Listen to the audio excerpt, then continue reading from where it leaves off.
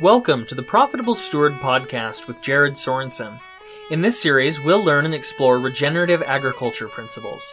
Through practices that improve soil health, animal health, and good stewardship, we are working to help you increase your productivity and profitability. Join us in learning from successful farm and ranch experts who share stories of growth from their fields to help your fields grow strong. Here is your host, Jared Sorensen. Okay, so my name is Jared Sorensen. It's a pleasure to be here with you. It's an honor to have Will Harris with us. I am framing this such that whenever you meet something that is just has a lot of fierce opposition, it's a really good thing. And we've definitely faced some pretty fierce opposition to get everybody on the right Zoom link at the right time. And so we look forward to learning from Will Harris here today. We appreciate your time and appreciate everybody being here with us. So our internet is a little bit sketchy here today. I have made Will co-host. If I go, actually I did that just now. So if I go dark on you, we're going to go seek a better spot to find internet. I'm just hotspotting off my phone here. The topic for today, well, actually, let's just have a prayer like we normally do. Wendell, I haven't ever asked you to pray, but I know you're a praying man. Would you be so kind as to give us a prayer to start this thing off and even pray for the technology that it'll be adequate? Thank you, Lord, for the opportunity to be together today. We pray that this will be a profitable time for all of us. Help us to open our minds to learn, and we pray that the technology will work. In Jesus' name, amen. Amen. Thank you, Wendell. I appreciate that. And so we're going to jump in. What we're going to talk about today, regeneration is a big buzzword in agriculture today. We are working to make sure that that word does not get diluted in meaning. But I would say Will Harris has been regenerative before regenerative was even attached to the word agriculture. What we want to talk today with Will about is how he has built not only regenerative systems on the farm and ranch that he owns, but a regenerative business and a regenerative community. Because as I see and study what he's done, he's had an impact upon the lives of not only those who work with him, but his community at large. And so, Will, that's where we'd like to go today. How does that sound to you? Well, it's I hope our business here is as regenerative as you think it is. It's as regenerative as I know how to make it. And time will test it, and we'll see what happens.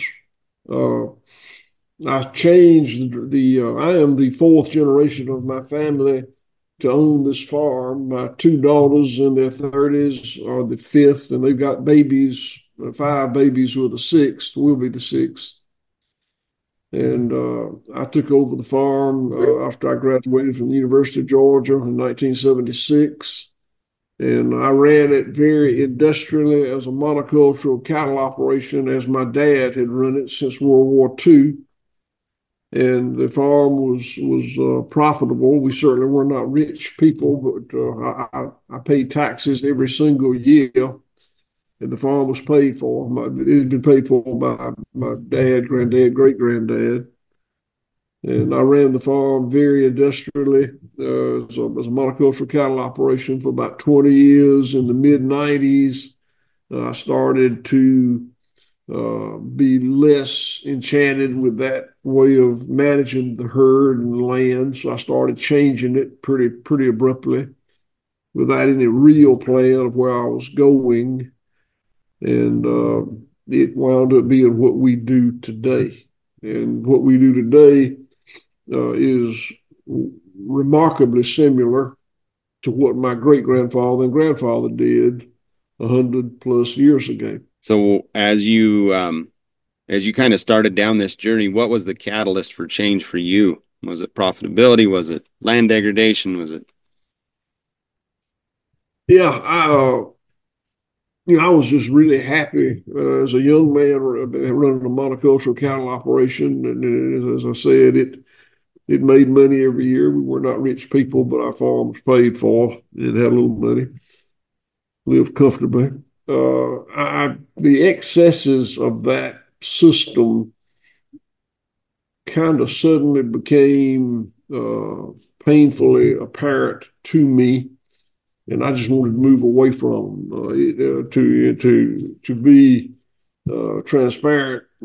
I was probably an abuser, of the technological tools.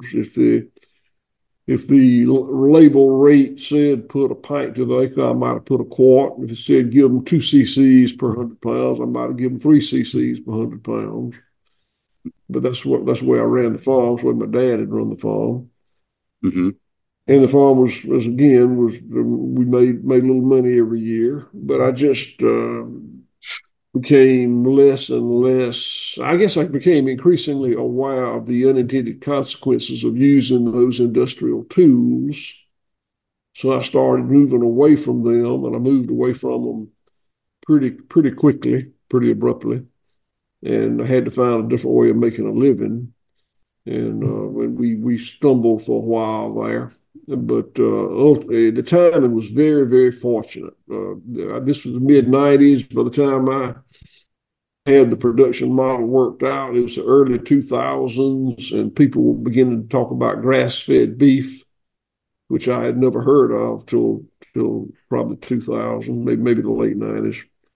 And I actually sold Whole Foods Market and Publix the first beef that they marketed as American grass-fed beef.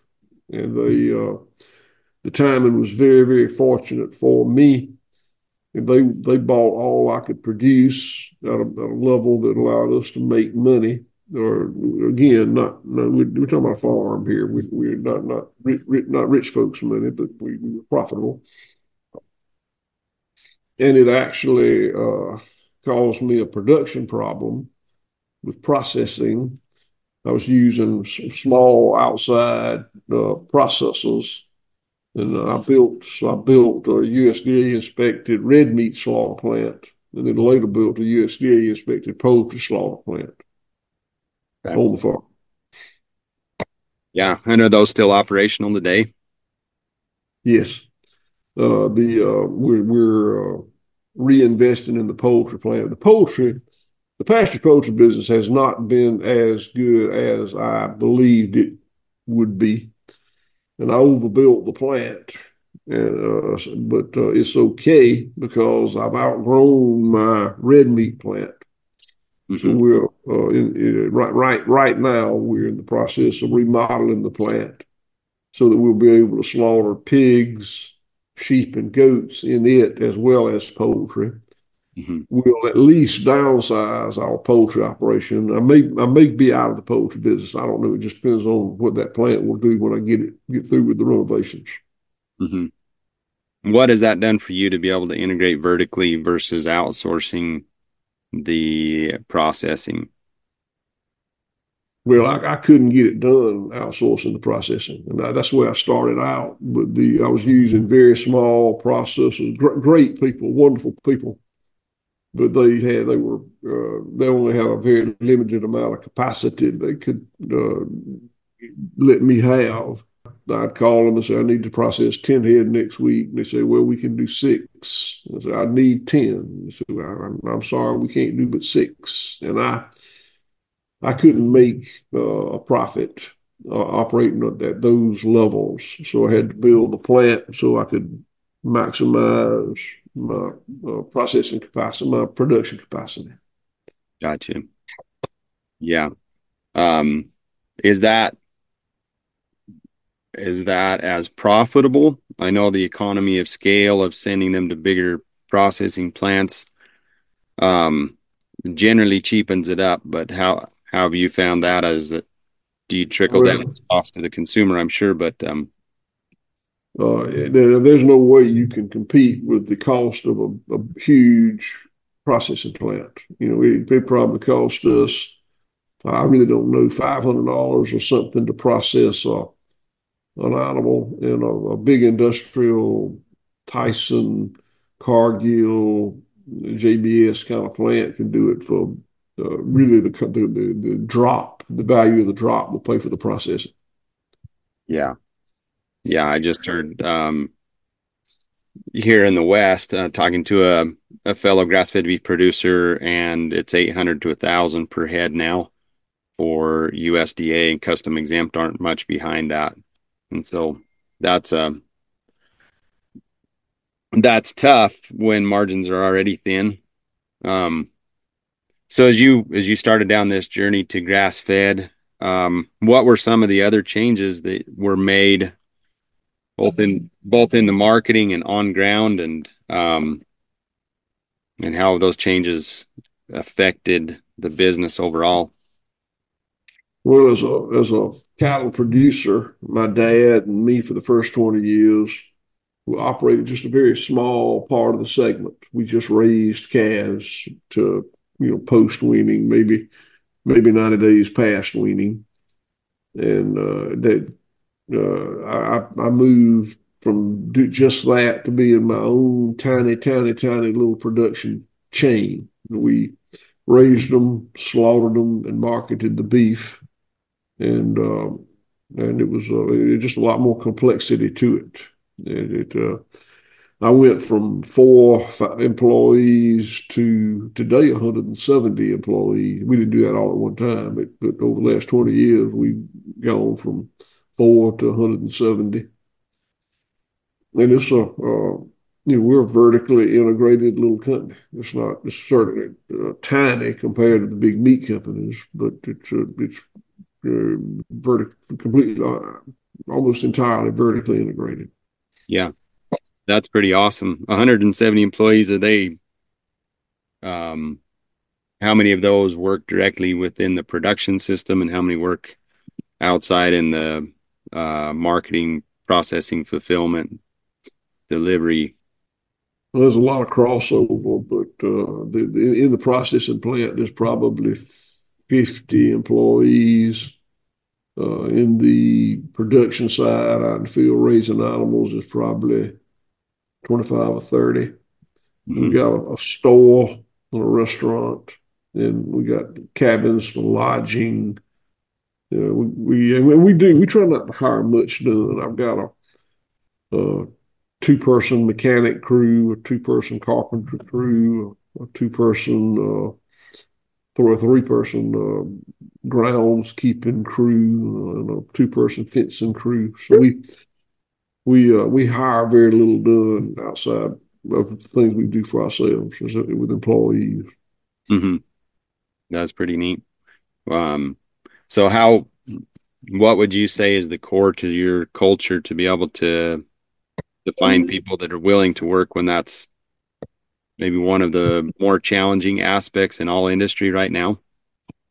Not only willing, but capable. And well, we expect to train people. We don't expect them to come in here trained, ready to rock and roll. But hiring people really has not been that much of a problem. Probably in the processing plant is the biggest problem we have. That's just not the kind of work everybody wants to do. But we've got more. As I said, we're the largest employer in the county, and we have plenty of employee opportunities. It's a lot of them are people that don't intend to work here as a career. They're young people that want to come here and learn. We welcome that. When I was growing up and as a young man, farms typically, a young farmer hired one, two, three, four, five young farm hands, and they worked together till they were old men together, and hopefully another generation would take over. Maybe not.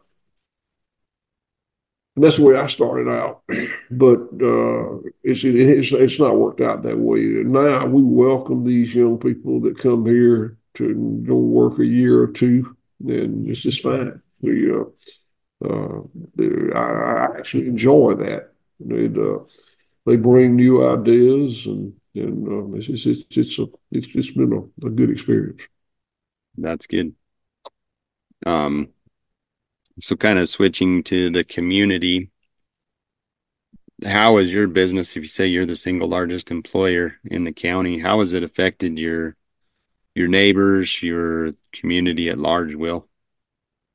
Well, let's put us at odds with some neighbors. We've increased the size of the farm, and we uh, bid against neighbors when land comes up for sale or lease, and that's not always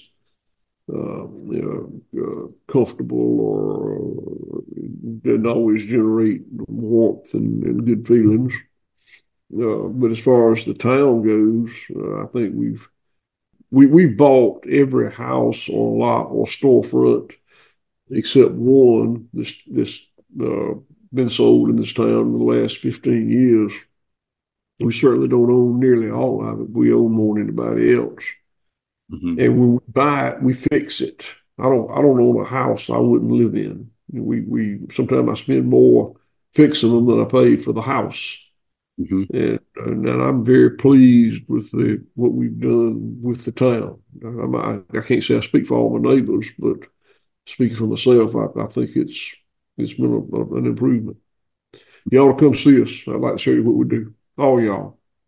Yeah, that's good. What would that look like to come and visit? Do you guys have um, like official tours, or I know you sometimes you host classes on site and things. What would be Yeah, we got a nonprofit that I formed about 2 or 3 years ago called CFAR. It stands for Center for Agricultural Resilience. Mhm. We put on training sessions, and it's a nonprofit. I was doing a lot of training myself, and we were losing money doing it, and I just couldn't afford it anymore. So we formed a nonprofit, and people make donations to it, and we train people to farm the way we farm. You can look on the website, whiteoakpastures.com. It's got a schedule of what we're going to have, when we're going to have it. Okay. Yeah, that's good. Yeah. In your, let's see, the documentary, is it called 10,000 Beating Hearts? I think it's 100,000 beating hearts. 100,000 Beating Hearts. I was off Yeah, by a multiplier there. Okay. factor of Tell us, 10. tell us, tell us a little bit about that and the story behind that.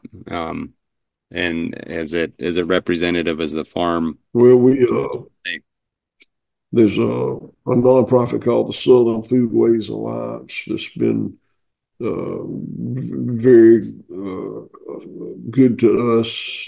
They followed our progress, and they done a couple of documentaries on it, but 15-minute documentaries, and that's one of them. 100,000 Beating Hearts. So it's called Could. We rewrote a book.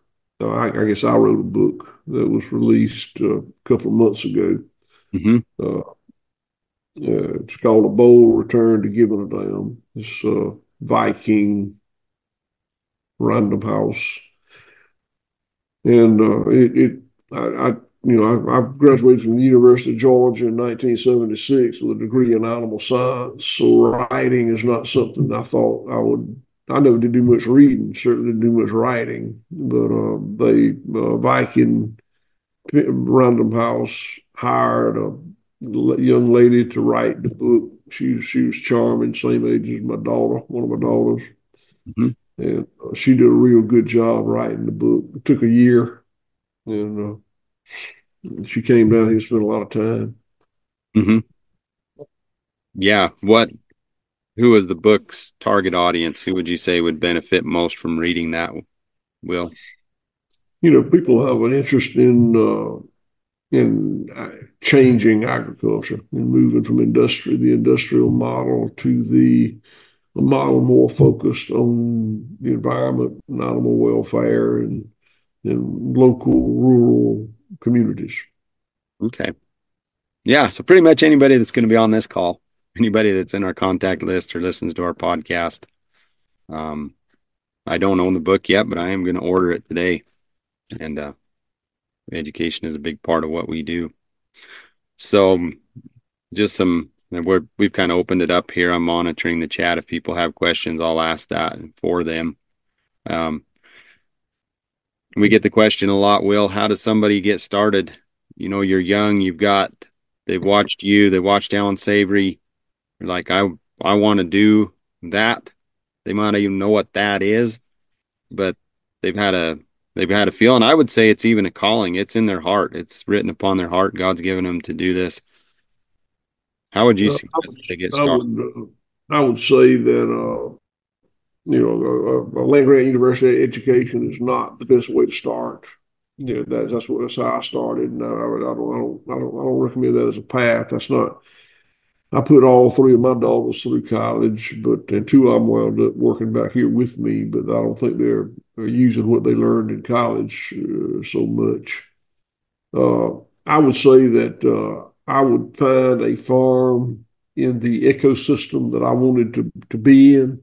That was farming the way I wanted I liked what I saw. For us, that's animal welfare, regenerative land management, and rural community development. That's three things we think we're good at. And but if I think if you're in the Pacific Northwest, Bluffton, Georgia is not the best place to come. I think that it is ecosystem intensive. I think that being well, taking your training in the ecosystem that you're going to try to that you intend to work in is probably smart. Mm-hmm. Yeah. Can you talk a little bit about the barrier to entry from the land side? I know that that's one of the bigger challenges, and one of the things that we hope that we can bridge that gap between those that are wanting to retire and those that are wanting to step in. But how does a young person that has nothing more than a dream get a hold of the land to do what they want to do? Well, somebody's going to have to help you. I mean, so I may be the best cook in the world. That doesn't mean I can open a huge 5-star restaurant in Times Square. I mean, that's not the way that works. It requires an investment from somebody's got to be willing to take the risk and make the investment. I would, I don't know. I've never done it. I was blessed. I inherited a farm, so I didn't have to do that. Mm-hmm. Uh, what I've seen work well is young people who have the desire and nothing else, and maybe an old couple, older farmers that have a farm and no one to take it over, form some kind of relationship. I've seen that work well. But I was fortunate enough to inherit a farm, so I'm not the guy to give you advice on that. Yeah. Yeah, that's fair enough. That's fair enough. And I believe there is a way if you're creative. I'll tell you one that you might look at now that I'm thinking about it. Our latest project is about 2,000 acres of solar voltaic arrays that we're grazing. We don't own the land. I do own the sheep, but I don't own the land. The solar company does. Mm-hmm. They're actually paying us to keep the vegetation down. Now we have to mow a couple of times a year because the vegetation quality is not good enough yet for the sheep to eat everything the sidewalk. But my hope is that we'll reach a point that we're controlling it nearly 100% through grazing, and that would be again, if you don't have anything, you can't go in business. If you don't have anything, you can't go in the automobile business or the food business or the textile business or the farming business. But if you got the desire and you can work out a relationship with somebody that has the asset, then you got the makings of a potential deal. Yeah, that's good way to be creative and think about it. Who have been your mentors along the path in your journey to getting you to where you're at right now? I'm sorry. Who have been your mentors or people that you've looked up to that have helped you on your journey, Will? Well, certainly my dad, granddad, great granddad, they're the ones that put the farm together and worked it out, paid for it. And it wouldn't have been possible without them. Uh, I've learned a lot from Alan Savory Institute. I don't know if are you familiar with that? Yes, yeah, I'm sure probably everybody on the call is, and Alan Savory's TED Talk. But yeah, Yeah. we're actually our company's actually affiliated with the Savory Institute. And so there've been others, but now I was so early getting into it. There was a lot more figuring it out for myself than you would have to do today. We've been doing this for 25 or so years, Mm-hmm. and there were other people doing it in the country 25 years ago, but I didn't know them, and we didn't have computer uh, connectivity to each other. So it was, I thought I was the only one on the planet doing it, but I was not. I just didn't have connections with those other people. Right. Yeah. Yeah, that's good. What would you say differentiates you from other grass-fed beef producers, other people that are maybe have a regenerative label? Is there anything that sets you apart, Will? Well, I just don't know how to answer that question. I mean, I don't know who we're talking about and how they're doing it, and probably wouldn't. I don't compare myself to other grass-fed beef producers. We try to be very, very transparent and let people see what we do. I told you we built accommodations for people to come see us, and we urge people to come see us and to see if you like what we do. Yeah. And generally, we can make a custom out of people that come to see us. And I'll Mm-hmm. say this: we sell about $25 million worth of product, and we ship beef to 40 product, not just beef. We ship product to 48 states. Mm-hmm. Really don't want to. I really want to be far, far more local than that. Mm-hmm. I do because I got to sell $25 million worth of product to make my business work. And if I have to sell it somewhere in the Pacific Northwest or the Southwest or New England, I will. That's not my goal. I want to feed people here, and I want y'all to feed people near where you are. Mm-hmm. Yeah, I like that. That's the ultimate form of food security, right? I think so. Being independent. And um, we've got a couple questions in the chat here we'll jump into, but I've I've been asked this question, and I know it's kind of I don't know, the question gets thrown around there a lot. Can regenerative agriculture feed the world? What's your thoughts on that, Will? I think the earth has a limited carrying capacity, no matter how you farm it. You can't feed more and more and more people in perpetuity. Just raise more products. That's not the way that works. There's a carrying capacity. I don't know what it is. Mm-hmm. Uh, the I'm not sure that the carrying capacity may not be greater the way I do it than it is through industrial commodity farming. I don't know. You can make more product per acre with uh, industrial commodity farming using GMOs and pesticides and whatever else, Fertilizers. chemical fertilizer. Yep. But there are unintended consequences to those things, and it's going to manifest itself somewhere. So uh, if the limiting factor is how many acres of land you got, industrial farming will beat me. Mm-hmm. If it's the unintended consequences that spin off, I might beat them in terms of how many people I can feed, or not just me. This kind of farming can feed. Mm-hmm. Yeah. On a profitability standpoint, who do you think wins? The industrial, With because I think we pay a higher percentage of our costs. If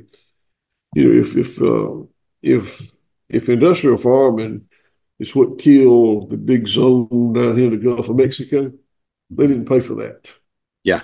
If there is atrazine in the polar ice caps, they didn't pay for that. So there's more profit in the annual turnover in industrial farming than there is in what I do.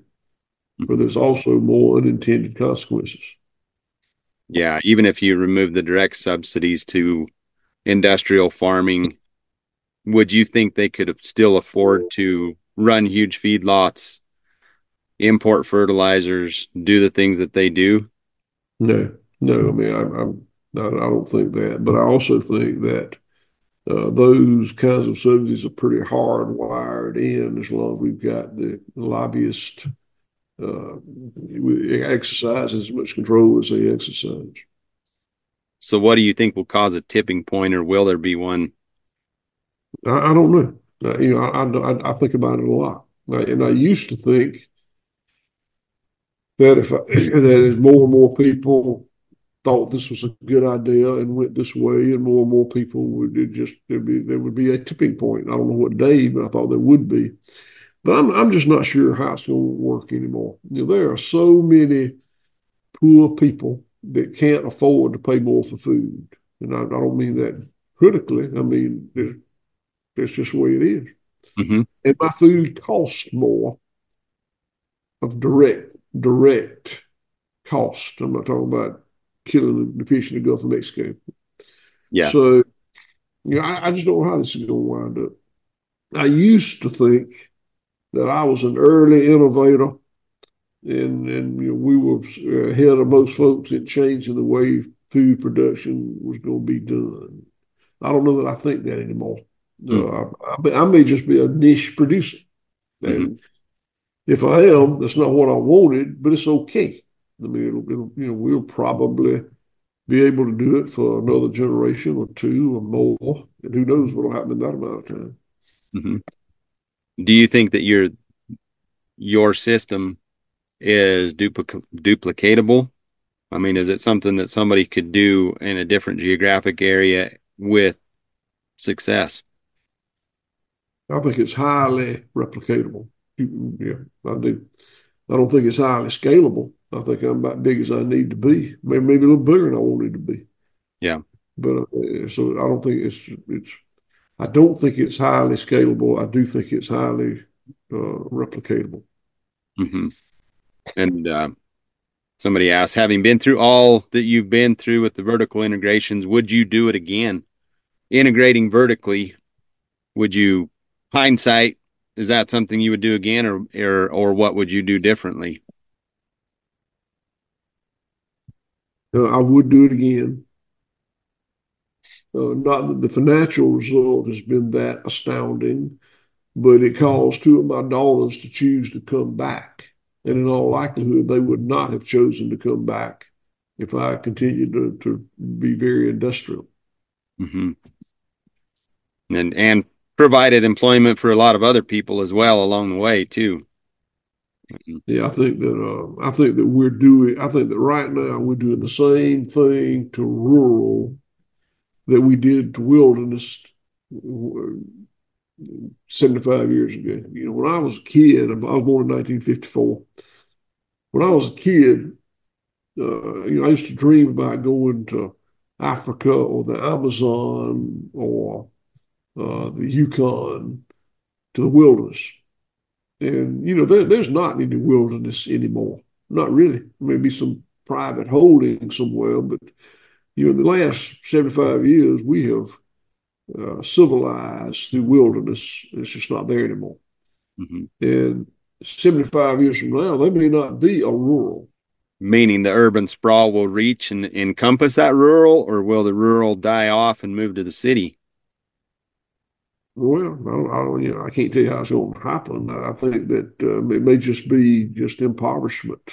I mean, it's just if you don't, I don't know how it is where you are, but I've traveled a good bit. And everywhere I go in rural America, I see economic decay. I see uh, cities that are impoverished, and I don't think that's going to get better. Not if it's depending upon agriculture. If it's Yeah. tourism or mining or some other extraordinary income, maybe. But I think that I see, I'm nearly 70, and I've seen in my life, I've seen rural America's just gotten poorer and poorer and poorer. And I don't see that turning around.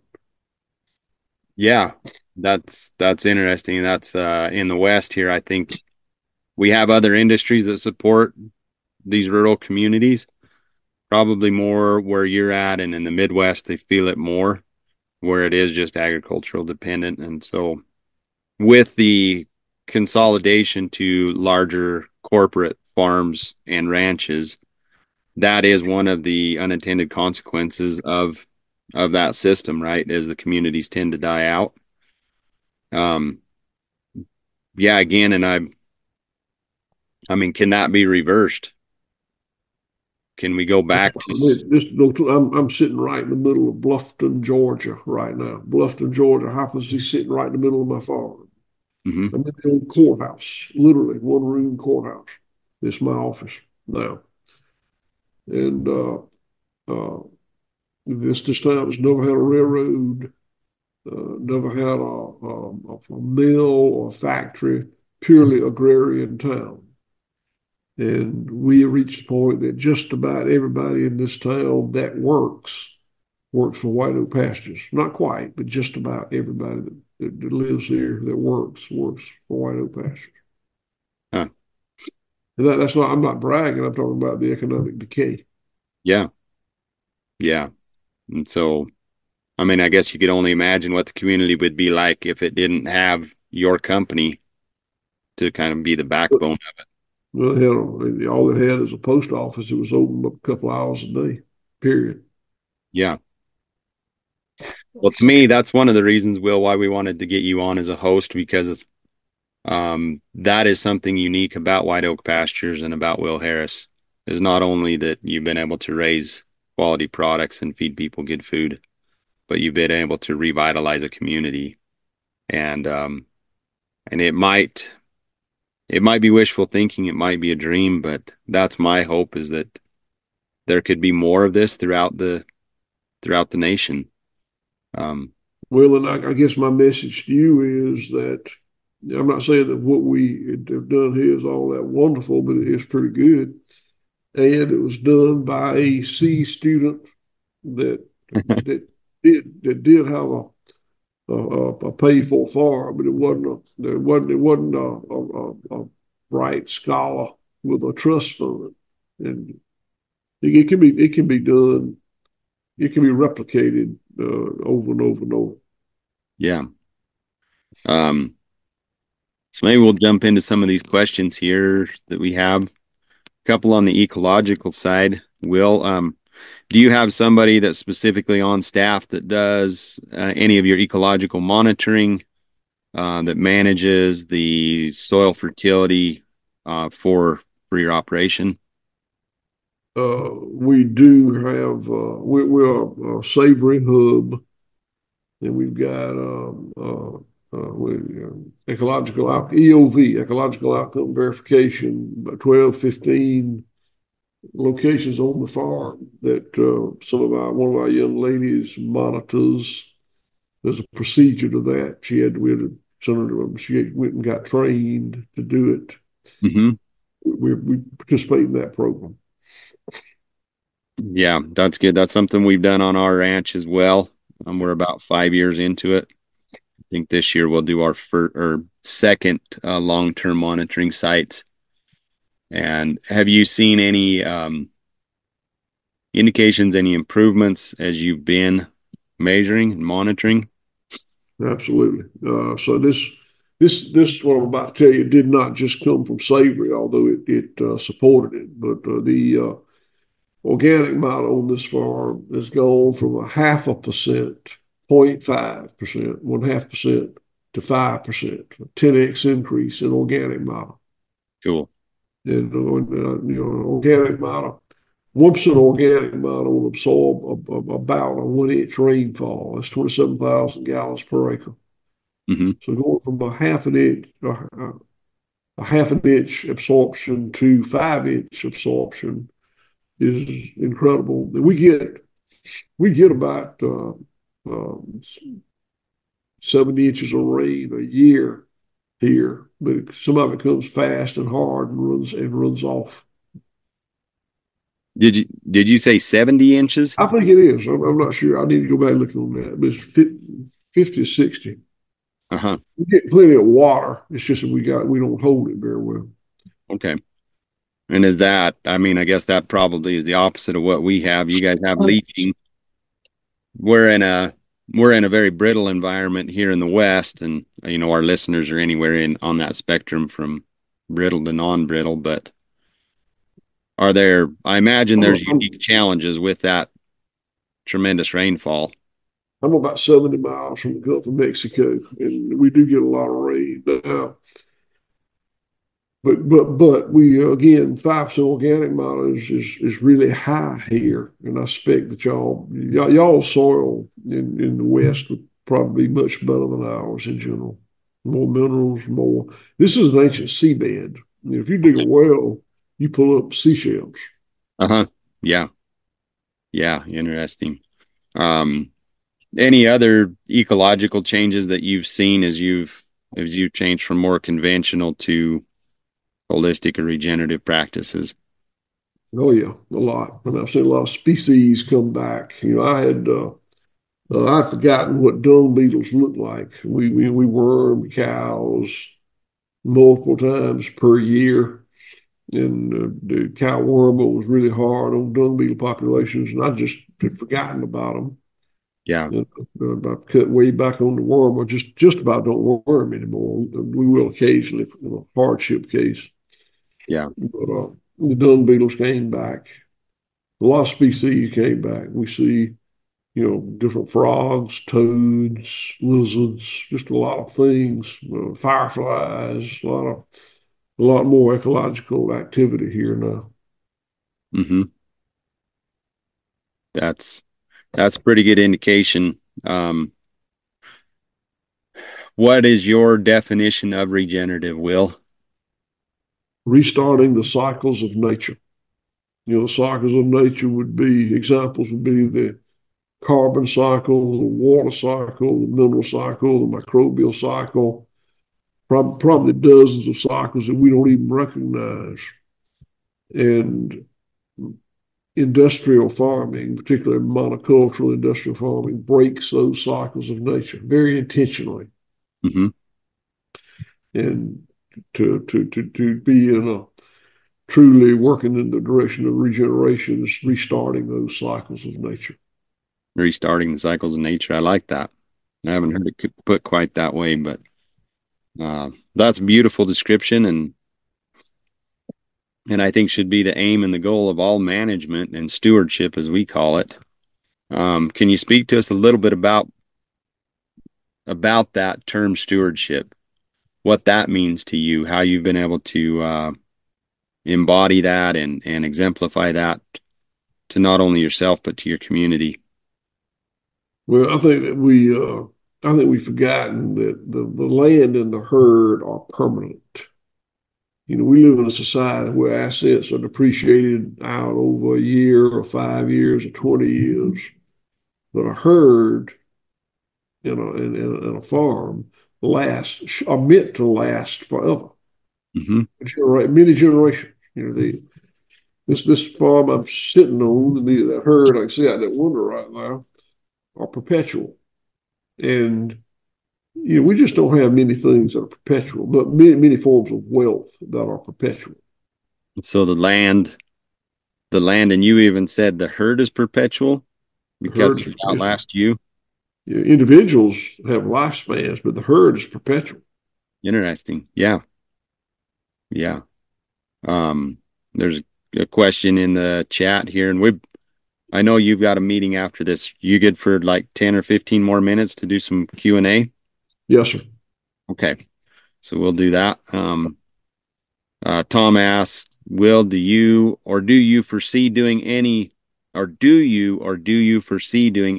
custom processing for other small regenerative and beginning farmers?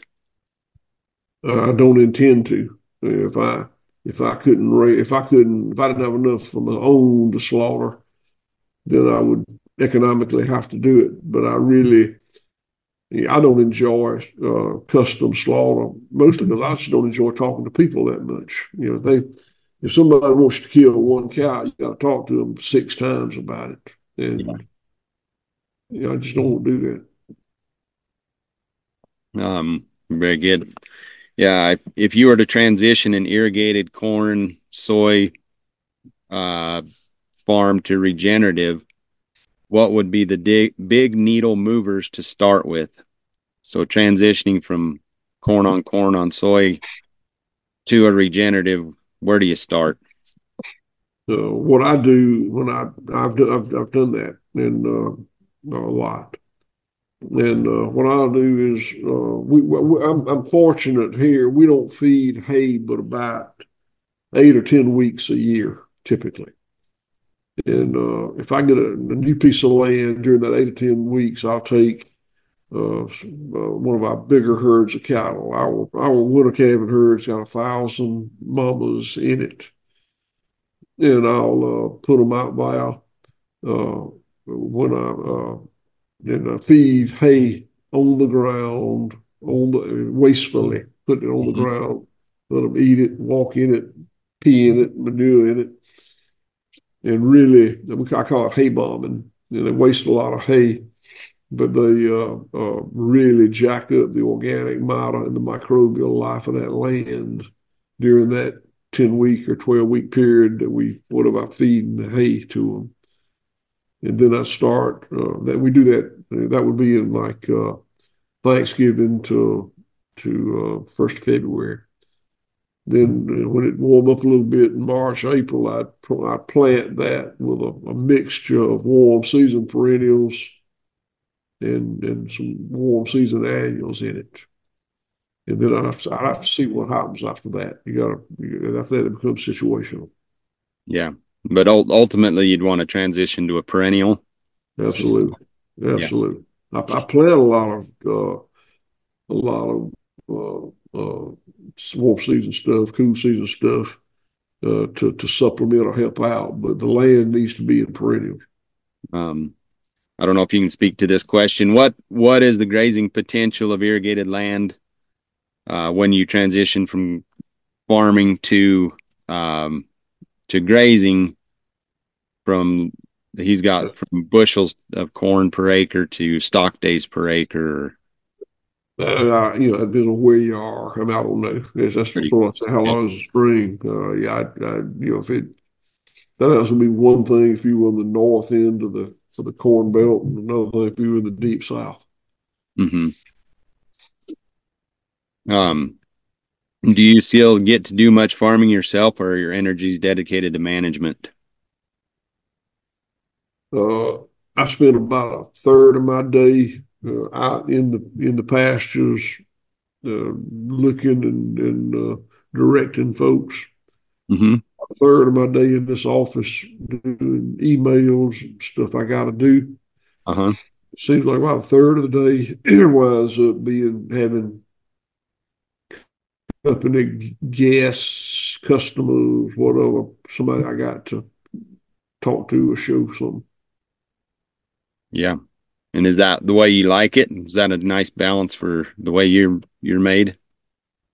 I'd rather just see about the cows if I had Yeah. my way. But I can hire somebody to do that, and I can't hire anybody to do this.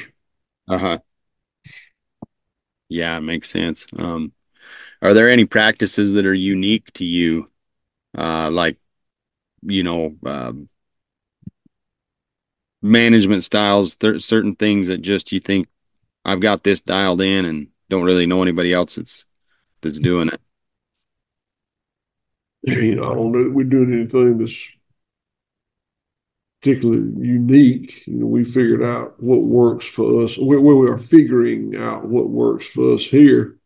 I've been practicing this on this farm, the regenerative side for 25 years, and I'm still figuring it out. And when I die, my children still have stuff they got to figure out. We'll never know it all, and that's not. I don't consider that to be a failure.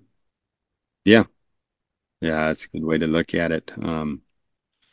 I like that. Uh, Speaking of failures, we're pretty vulnerable in this group. Is there anything that you would say, I'm going to save you the time of trying this because it absolutely failed for me, and this learned from my tuition paid to the School of Hard Knocks? Probably the biggest failure. I mean, I've had a bunch of failures in my life. Probably the biggest one I've had lately is I went into the pasture poultry business way too big. We got kind of drunk on success with the grass-fed beef business because of the timing, and I felt like, whoa, if we can do this good with beef, just think how good we can do with chicken. People eat more chicken than beef.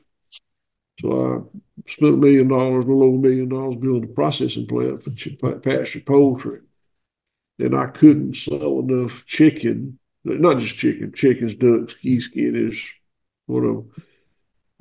I couldn't sell enough poultry to operate the plant at the margin I needed for it. It just wouldn't work. And it was financially painful. But luckily our beef, pork, lamb business grew to the point that I outgrew my red meat plant. So we'll be able to utilize that $1 million+ plant I built for poultry for it. And I hope I still have some capacity to be in the poultry business. I can sell some pasture poultry, but I just can't sell as much as I thought I could. Mm-hmm. Who who are your primary customers? Is it direct to consumer, or do you sell a lot wholesale? It's moving quickly to retail. I was purely a wholesale provider for the first 10 years, more than that, 10, 15 years I was in business. Publix, Kroger, Whole Foods, some food service companies. Uh, uh, we Last year we sold more online. We got an online store, all order fulfillment center. I don't know if I said that or not, but we got one. Okay. We sold more product direct to consumers online than we did to our wholesale customers. Mm-hmm. And I see that trend continuing. I Mm-hmm. do not like shipping FedEx and UPS, and that's the only way I got to do it. So I'm looking for something better on that side of it. Nothing wrong with FedEx and UPS, but they were not designed for meat. They were designed for books and clothes and non-perishables. Sure. And I need a better way of getting it delivered. What's the common weak link in a direct to consumer business, Will? Is it marketing? Is it production? Is it fulfillment? What do you see that's like the thing that people fall short on? Probably, uh, I guess it falls under order fulfillment, but you can sell all the tenderloins you can produce, and you can sell them for a lot. But you got to find a place to go with all that ground beef, Yeah. and that'll break you. There's been a lot of people that went broke raising cows and butchering them and selling the middle meats and freezing everything else. And they wake up one morning and can't pay the bills. They may have $1 million or $2 million or $3 million worth of inventory, but they can't pay the bills. Yeah. How have you been able to mitigate that? We uh we started out, as I told you, early in with some big grocery companies and built up a real good ground beef business, and we maintained that. Mm-hmm. Yeah, that's pretty key. Pretty key. You can make ground beef out of anything, but you can't make a tenderloin out of anything except a tenderloin. That's right. Right. Yeah. Well, very good. Well, in just the couple minutes that we have left here, Will, are there any kind of parting thoughts that you have? Anything that um you'd like to share with this audience? And again, it goes out on the podcast channels and things. So largely producers from throughout the United States, North, South America, but we have some people from Australia and um, even Africa that have tuned into these before. So this is your I don't know that I got any closing thoughts. I enjoyed being with y'all. Like I saw, I got a little cold. I'm sort of sniffly. I apologize for that. But and I I'm told that my accent's a little bit southern, so hopefully between the stopped up nose and a little on the southern side, maybe you understood some of what I said. I hope you did. Yeah, we did. I think the message came through loud and clear. I had to cut my video there for a minute because our internet is not ideal here on this stormy day. But we appreciate you, Will. We're grateful that you're doing what you're doing, the example that you're setting for many within our industry. And if you guys would go ahead and just share your appreciation to Will in the chat for his time, and we hope that you'll take the opportunity to go and visit him. That is on my bucket list of things to do. I've looked at some of the classes there, and the timing has not worked out. I ended up going and getting my 10-day certification in California with the Savory Institute. I really wanted to go to yours, though, and appreciate the good work that you were doing, Will. Thank y'all for having me on. I enjoyed it. Enjoyed talking to y'all. Hope you come see us. Absolutely. Yep. Well, thanks everybody for joining us today. We'll wrap this up here. Last week we had a wonderful 2-day, we called it the Profitable Steward event. If you'd like access to those recordings, we're going to go ahead and send out the link. It's going to be the same link that you registered on. That will give you the 2 days of recordings. You can go back and review that and take advantage of that opportunity. It's great to be able to join together to build a community of committed stewards, and we're thankful for those that are throughout the world that are joining this community, and so we pray for your success, and we hope to see you on the next one, which actually we accommodated Will's schedule. We were able to jump on here on a different day than normal. Tomorrow we're going to be back on with Eunice Williams. Did you know Bud and Eunice by chance, Will? His daughter and her husband have been here before. Tina and Richard, yeah. Yep. Yeah. Eunice is going to be our guest for the regularly scheduled webinar, which is tomorrow evening. So if you haven't registered for that, just go check your email. It's probably in there. If you need to reach out on the text, and we'll get you the link. But so with that, blessings to all, and we'll talk to everyone soon. Thank you again, Will. Thank y'all. Appreciate it. Take care. Bye. Thanks for joining us on the Profitable Steward podcast. Want to learn more about making your enterprise more profitable? Check out Ag Steward on our website, www.agsteward.fyi. Here at Ag Steward, we're working hard to make sure you have the latest tools and knowledge from the field of regenerative agriculture.